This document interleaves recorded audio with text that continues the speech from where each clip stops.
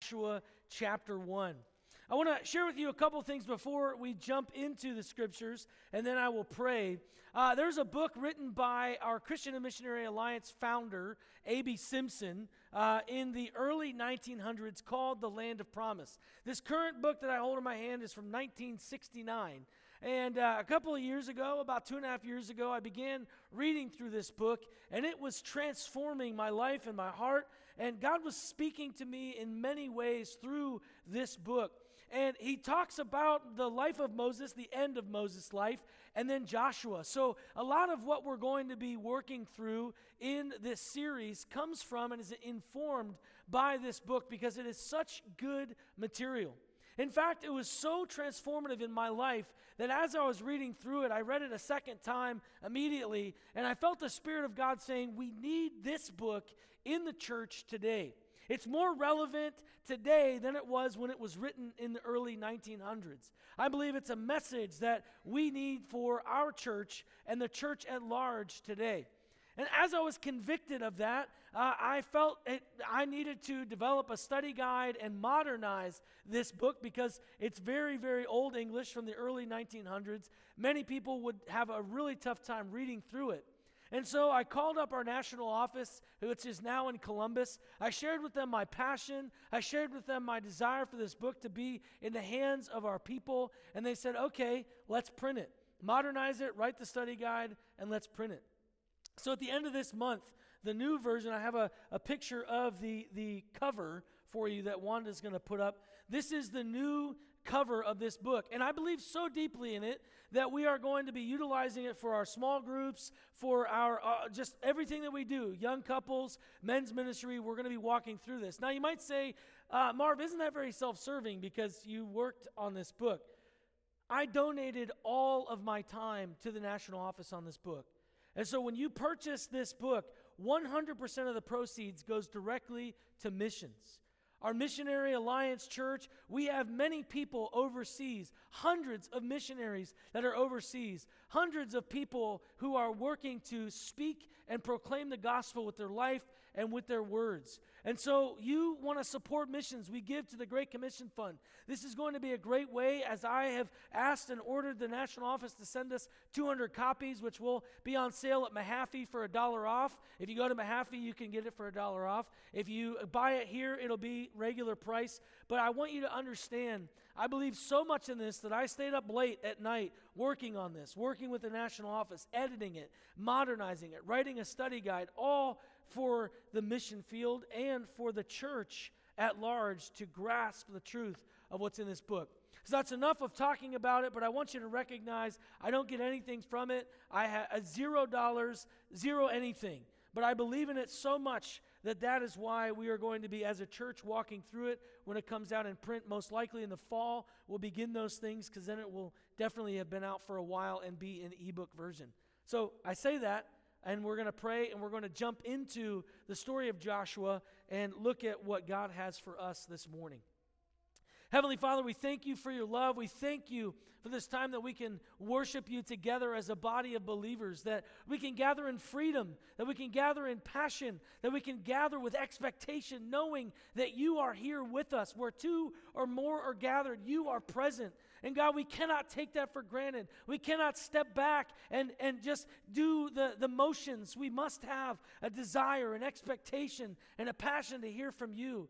And I know, Holy Spirit of the living God, that you have a fresh word for us this morning from this Old Testament passage, which is so relevant and so meaningful for us today as it was thousands of years ago. I pray, God, that you will speak to us this morning. Holy Spirit, illuminate the word of God to us. Use my mouth and the meditations of our hearts to be transformed, not just informed. We pray this in your holy and precious name. Amen.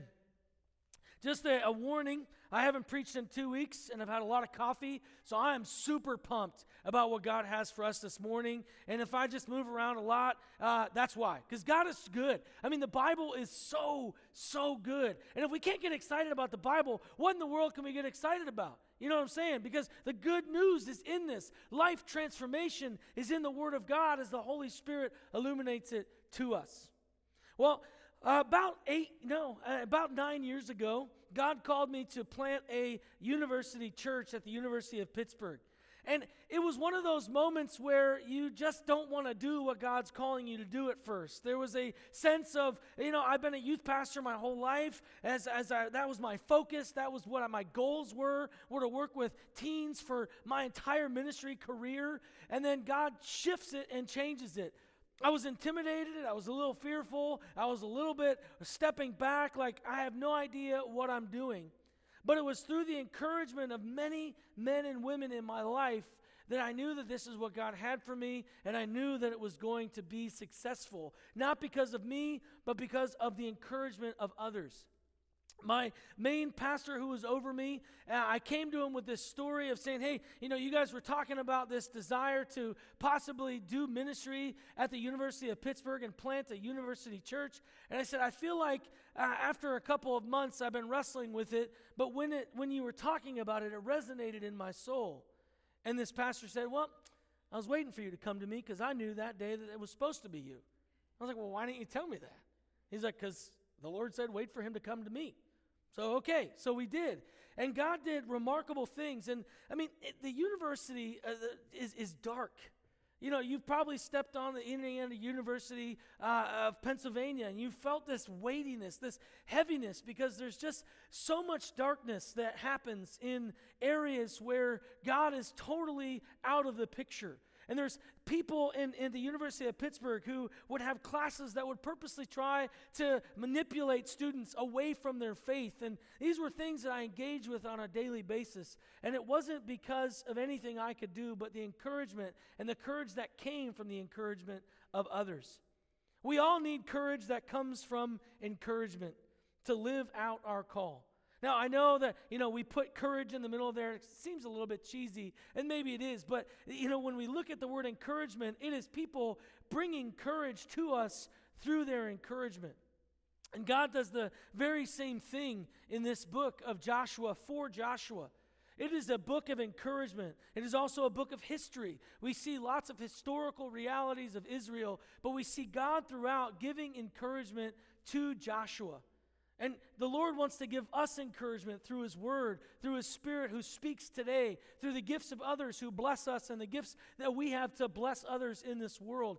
God has encouragement for us. But many times I think we fail to grasp what God is saying. We don't step aside and listen to the encouragement of God. We just keep plugging along, and we walk in fear, and we walk in doubt. And these things, they malign our faith and hinder us from moving forward with what God has for us. But today I want to share with you the Lord's encouragement to Joshua and answer the question through this passage, what is the Lord's encouragement for us to live out our call? You'll know that I have said often and very, very, very specifically that you, each and every individual believer in this room, has a purpose and a call on your life. And God desires to share that with you, encourage you in it, and follow the path that He has for you. And as we open up the scriptures this morning, we will see what God is calling us to and the paths that we can follow in order to walk that path. The first path I see that God gives to Joshua and also to us is the path of death. Our past life must pass away. Our past life must pass away. Joshua 1 through 2 says this, after the death of Moses, the servant of the Lord said to Joshua, the son of Nun, Moses' assistant, Moses, my servant, is dead. Now therefore arise, go over this Jordan, you and all this people, into the land that I am giving to them, to the people of Israel. Moses is dead. Moses had led them to the very border of the promised land. But you'll remember a few weeks back we said that on the last mountain, God told Moses, you can go no further. But here, God speaks to Joshua and says, it's your turn. You're up next. It's your job. Moses is dead. And now it's time to move across the Jordan, to take the land that I promised to your forefathers, to Moses and to you. A.B. Simpson states this: "From time immemorial, the Jordan has been taken to represent death. On this side of the Jordan was the past desert wandering of the Israelites. When they cross through the Jordan, they are no longer in that life, but they are now in the new life that God has called them into, the land which God has for them." And this is a symbol, the symbol of Jordan for us in our connection to what God is saying to Joshua is our dying to self. There was a new leader and there was a new land for Joshua and the Israelites. God was calling them to release their past life, to let go of what has transpired in their sinful lives and to move into something new. And Joshua, the leader, was to lead them into that place. You see, we have to also die to ourselves. Like Israel, we have an old self that seeks to try and drag us back into our old life, our old ways. In order to receive all the Lord has, we must die to ourselves. In order to receive all that the Lord has, we must die to ourselves. Because if we're still clinging to old parts of who we were, then we can't grasp that which God has for us. How often do we try to hold both things in tension? Well, if I can just have this little thing, it's tiny. But God says, release it. Die to yourself. Moses had to die, and the past land had to die. The Israelites had to die to themselves, moving through the Jordan to receive that which God had for them. Remember, 40 years prior, there was fear that they could not go into the land. They were stymied by 40 years of fear and doubt. And God continued to wander them around, leading them by the pillar of fire and the pillar of cloud. It was time to release that fear, time to release that doubt, and move into what God had for them. They needed to die to themselves. In Scripture, we see this over and over and over again, that we are to die to ourselves, that we are to live out of the new life, no longer in the old life. The old man is dead. The new creation is what is to live. That we have a regenerate heart. We are made new. We need to die to self.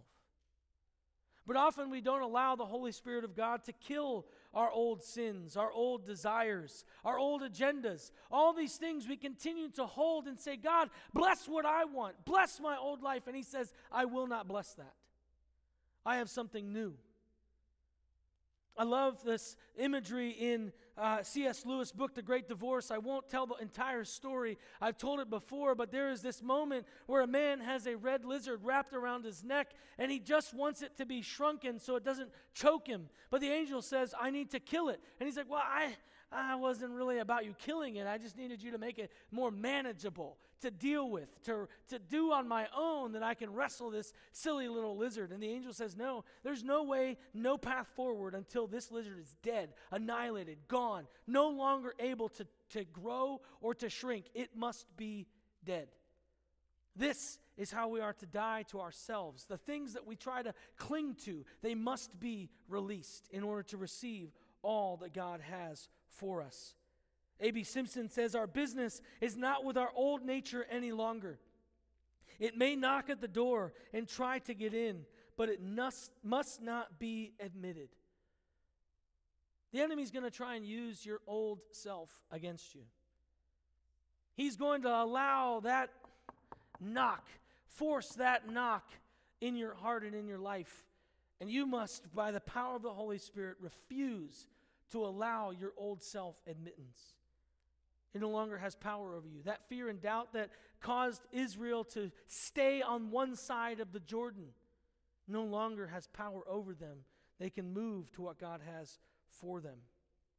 The second path that we see is the path of promises. You and I are to open up to receiving the promises of the Lord as our own, as your own. Joshua 1:3-5 says this, every place that the sole of your foot will tread upon, I have given to you. just as I promised to Moses. From the wilderness and this Lebanon, as far as the great river, the river Euphrates, all of the land of the Hittites to the great sea, toward the going down of the sun shall be your territory. No man shall be able to stand before you all the days of your life. Just as I was with Moses, so I will be with you. I will not leave you or forsake you. In these passages, the Lord gives Joshua 3 promises that he gave to Moses in Deuteronomy 11:24 through 25. It's almost a word-for-word comparison of that passage in Deuteronomy to what he's saying to Joshua. He is speaking face to face with Joshua and saying, every promise that I promised Moses is now yours. As the leader of these people, that mantle has transferred from Moses unto you. And everything I told Moses is now yours. Every promise I have given him is now yours. And we'll see in a little bit that there were conditional pieces to receiving the promise that God has for us. And one of the things I want to state is in Old Testament and in the New Testament, anytime there is a conditional promise, most often that is also transferable to us as believers. And what I mean by conditional is an if-then. If this happens in your life, then this will happen. It is a transferable promise that you and I have that we can own for our own lives. But too often we look at these passages and say, oh, it's a really great promise for Joshua. I wish God would do that for me. He will. If you follow what he says. The condition that he has for these promises, we have a response. We have a responsibility in order to see those promises come, but we can own them as our own. Howard, an Old Testament commentator, states, such careful repetitions that God is giving to Joshua that he had given to Moses assure us that God was indeed committed to keeping his promises. God is committed to keeping his promises. Pastor Mike reminded us last week that God is not a liar. God cannot and will not ever lie. And so when he says he will do something, he will do it. He will do it. But often we doubt, oh, God couldn't do that in my life. I've never seen God do anything like that before. Or are we walking in that faith, anticipating, expecting God to show up in the promises that he says, or are we doubting? Are we fearful? Are we afraid? Simpson says it well. If we dare to place our foot upon anything God has promised, he makes it real to us. He makes it real to us. You see, this is a powerful truth of Scripture that we often gloss over. Many of us probably don't even know the promises of the New Testament, let alone the promises of the Old Testament. God has hundreds of promises for us that we can claim as our own, that we can step upon those. There's a book by Gary Chapman, and he has this wonderful phrase, this called Thirsting for God. And in chapter 2, he talks about releasing sin and walking in the authority that God has for us. And he says that the truth of Joshua, the promise of Joshua, where we can step, the ground is broken, the enemy's ground is taken back when we step in faith and live in the promises that God has for us, when we walk in the authority that we have as believers. Jesus said in the Great Commission, all authority has been given to me, and now I send you. I lay upon you the authority that God has given me. And in Acts 1:8, we see that that authority is transferred to us by the Holy Spirit, that we have the living God within us, the presence of God living and dwelling within us, that we can go forward in that authority, that we can break the ground of the enemy, that we can say no more to these places, that we can walk in the promises of God in faith and the authority of the believer. But too often we neglect to. Too often we're content to just sit back. Too often we're content to read our Bible alone, go to church on a Sunday, maybe a prayer meeting here and there. But we don't walk in the authority that we have. We're not walking in what Jesus has called us to. And that leads me to the third path. And the third path of walking in our calling, being encouraged by the Lord, is the path of obedience. I love what Lou Engle said in one of his books, Redigging the Wells. He said, obedience releases authority. Obedience releases authority. In Joshua 1, 7 through 8, we see this. God is talking to Joshua still. Only be strong and very courageous. Here's the condition. Being careful to do according to all the law that Moses my servant commanded you. Do not turn from it to the right hand or to the left, that you may have good success wherever you go. This book of the law shall not depart from your mouth, but you shall meditate on it day and night, so that you may be careful to do according to all that is written in it. For then you will make your way prosperous, and then you will have good success. I've seen this in my own life, this idea of obedience releasing authority. When I walk in the obedience that God has called me to, I see God do more amazing things around me than would ever happen before. And it literally doesn't have anything to do with me except that I am just surrendering to what God has. And I've seen when I walk in disobedience, when I'm walking in areas that I should not be walking in, that the authority is lessened. And that my ability to do what God has called me to do is hindered. And it does not work. It is different. It is not surrendered. It is me trying to do it in my own power. But when we walk in obedience, God releases authority in our lives. God wants to use you to break the ground of the enemy. You are a warrior in the kingdom of God. You are not just some pew sitter who sits and does nothing. You are a child of God, and you have Abba Father, your daddy, who is behind you, encouraging you and empowering you with the Holy Spirit. But too often we are so content to just sit and do nothing. That is not what we're called to do. We're called to be on fire, passionate, encouraging one another, walking in obedience. Joshua was to do 3 things. He is to obey the law given to Moses, speak the word of the Lord consistently, and he must read and dwell on the word of God both day and night. Simpson reminds us that we are to go according to scriptures in everything, carefully adhering to all its commands. We are to know its commands and then obey them. The word of the Lord is vital to the life of the believer. Amen? We don't know what to do without the word of God. We don't know how we are to live without the word of God. We don't know how to assess our obedience and the fruit in our lives without the word of God. Do you know that we live in the most biblical, illiterate time of the Western world? And you know what's really sad about that inability to understand the Word of God is that we have never, ever in all of history had more access to the Word of God than we do today. Ever.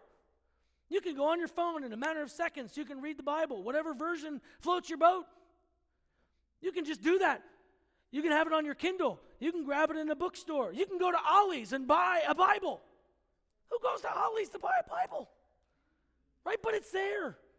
We have more access to the Bible than ever before, but we have the most illiterate people in the Word of God today. No wonder the American church is shrinking. No wonder we're not living our faith because we don't know the Word of God. And the Holy Spirit illuminates the Word of God, gives us passion for the Word of God. If you're reading the Bible and you're bored, ask the Holy Spirit to fill you with a passion with what you're reading and say, let me live this. And you'll say, whoa, I can't wait to wake up and read the Bible. Your family's going to be like, you're nuts. You wake up at 4 a.m. to read the Bible? Yes, because the living, breathing Word of God, God spoke it, God taught it, and the Holy Spirit of God is there to make it make sense. You don't have to try and make it make sense on your own. Amen? The Spirit of God does that. You can tell I haven't preached in 2 weeks. Passionate. The Word of God is living and breathing and transformative to our lives. Read the Bible. Obey the Bible and see what God does in your life. It is amazing. Simpson continues with this thought. It is not impossible to walk as he would have us if we are watchful and obedient. His Spirit is ready to put these qualities within us if we would receive them. See, the Word informs our path, and the Spirit empowers us to walk in it. The Word informs our path, and the Spirit empowers us to walk in it. What am I to do as a believer? What is my calling to go forward in the authority of Christ to proclaim the gospel? Man, He doesn't leave you alone to do that. Even the disciples had to wait for a period of time until the Holy Spirit came to give them the ability. The very people who walked hand in hand, arm in arm, life on life with Jesus, had to wait for the Holy Spirit to give them the ability to do that which He called them to do. How much more do we, those who are just believing in faith on Jesus Christ, who never saw Him face to face? Paul says that we are extra blessed because we didn't see Him, yet we believe. Man, God has some great things for us if we would just surrender to the Holy Spirit. Give Him the ability to empower the path that the Word lights for us. James tells us that we're not to just hear the Word, but he says, and in Greek it's pretty powerful, he says, do what it says. If you were to read that in Greek, it's like, duh. Right? Sorry, that really hurt. Man. We're supposed to do what God says, but you can't do it in and of your own power. The fourth path we see is the path of courage. Operate in courage and not fear. Joshua 1, 6 through 9. Be strong and courageous, for you shall cause this people to inherit the land that I swore to their fathers to give them. Only be strong and very courageous, being careful to do according to all the law that Moses my servant commanded you. Do not turn from it to the right or to the left, that you may have good success wherever you go. This book of the law shall not depart from your mouth, but you shall meditate on it day and night, so that you may be careful to do all according to what's written in it. For then you will make your way prosperous, and then you will have good success. Have I not commanded you? Be strong and courageous. Do not be frightened, and do not be dismayed. For the Lord your God is with you wherever you go. Now let's step back and put a little historical context into Joshua's situation. Moses brought them through the wilderness. God led them and directed them. He had to deal with really, really whiny, tough to deal with people. But there weren't that many battles that happened during that time. There wasn't a whole lot of war in those 40 years. But here God is saying, Joshua, you're going to lead these people into this land, and there's going to be a lot of war. There's going to be a lot of death. There's going to be a lot of stuff that you're going to have to come up against. The enemy's going to fight you. The enemy's going to push back. The enemy doesn't want you here, and it's going to be a little bit tough. Moses has transferred this authority over to you, and I have as well, saying this is who you are, the leader of these people. He's walking into a literal war. I'd be a little bit timid as well. The passage here indicates that Joshua was stepping into this authority, but he did have some fear and doubt. He knew he was going to have to lead an obstinate people against obstinate people. He was going to have to lead people who cried about pineapples to fight a war. And he's like, what are you doing? And God speaks truth into his life, and it says, be strong and courageous. The Lord bolstered him through challenging him to not fear the enemy. One of the things that we don't often say at evangelistic rallies is that once you receive Christ, it's going to be harder, not easier. Because the enemy doesn't like it when you come to faith in Jesus. The enemy doesn't dance and it's like, oh, I lost one. No, he's going to keep going after you. He's going to keep pounding your life as much as he can. He's going to keep trying to cause the old life to knock on the door of your new life. The enemy will come against you. Here, Joshua is knowing that an enemy is there waiting for him as soon as he crosses the Jordan. My friends, the enemy of our souls is the very same. But God is calling us to not be afraid. Simpson says something very pointedly in the book, The Land of Promise, that I still really wrestle with. Because it is one of those things that you probably want to write down. It's not in your notes, but I encourage you to write this down. Fear is the beginning of failure. Fear is the beginning of failure.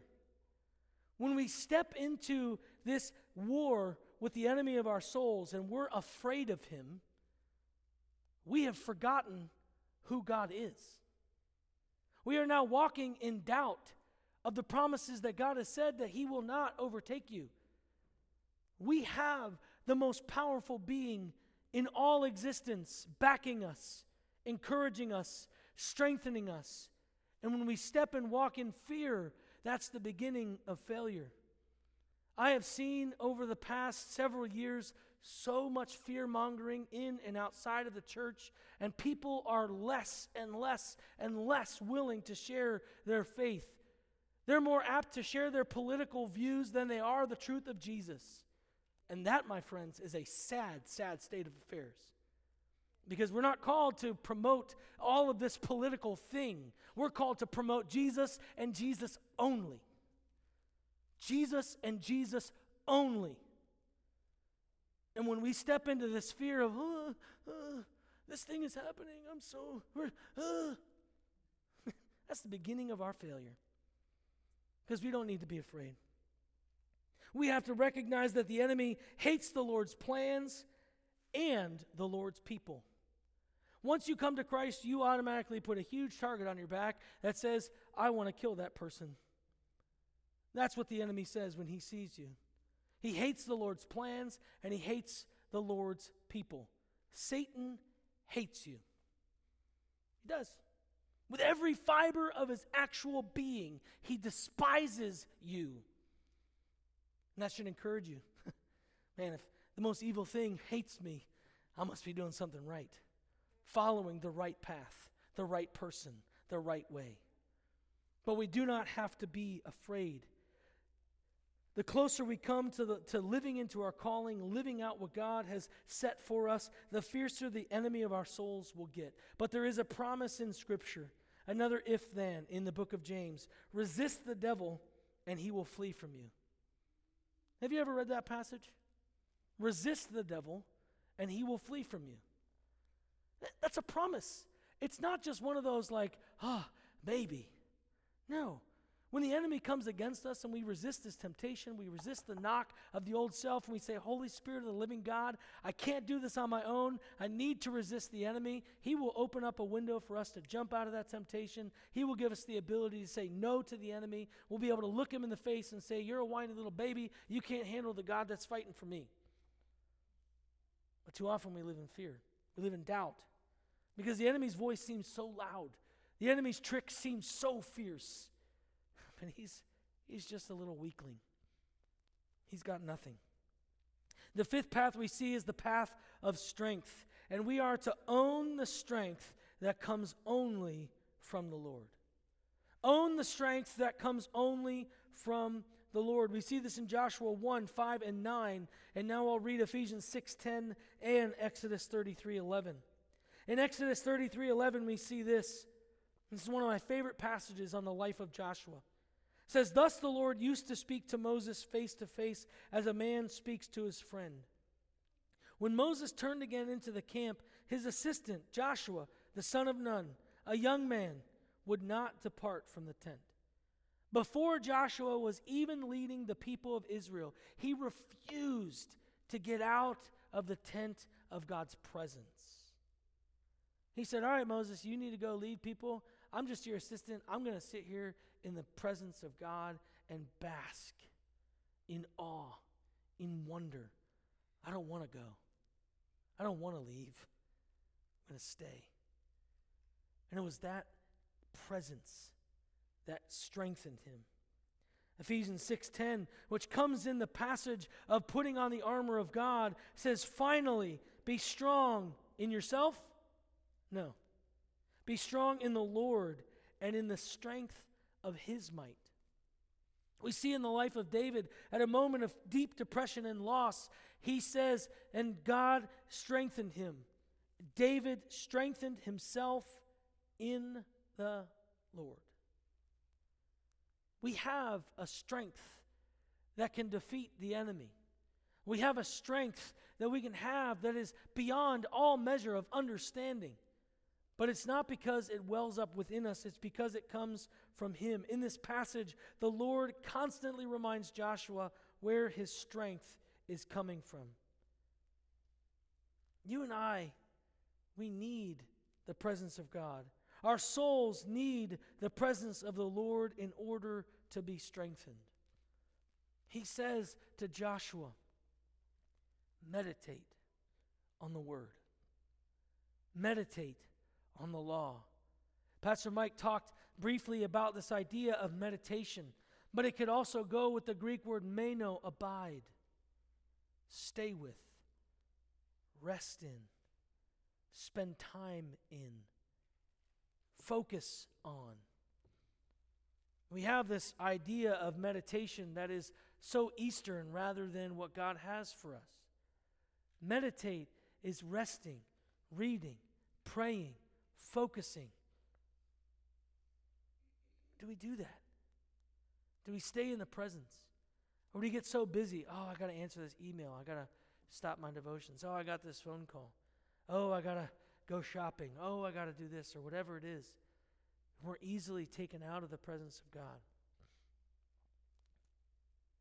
We must be with the Lord. St. Bernard of Clairvaux says that we should attend the presence of God. I like that phrase.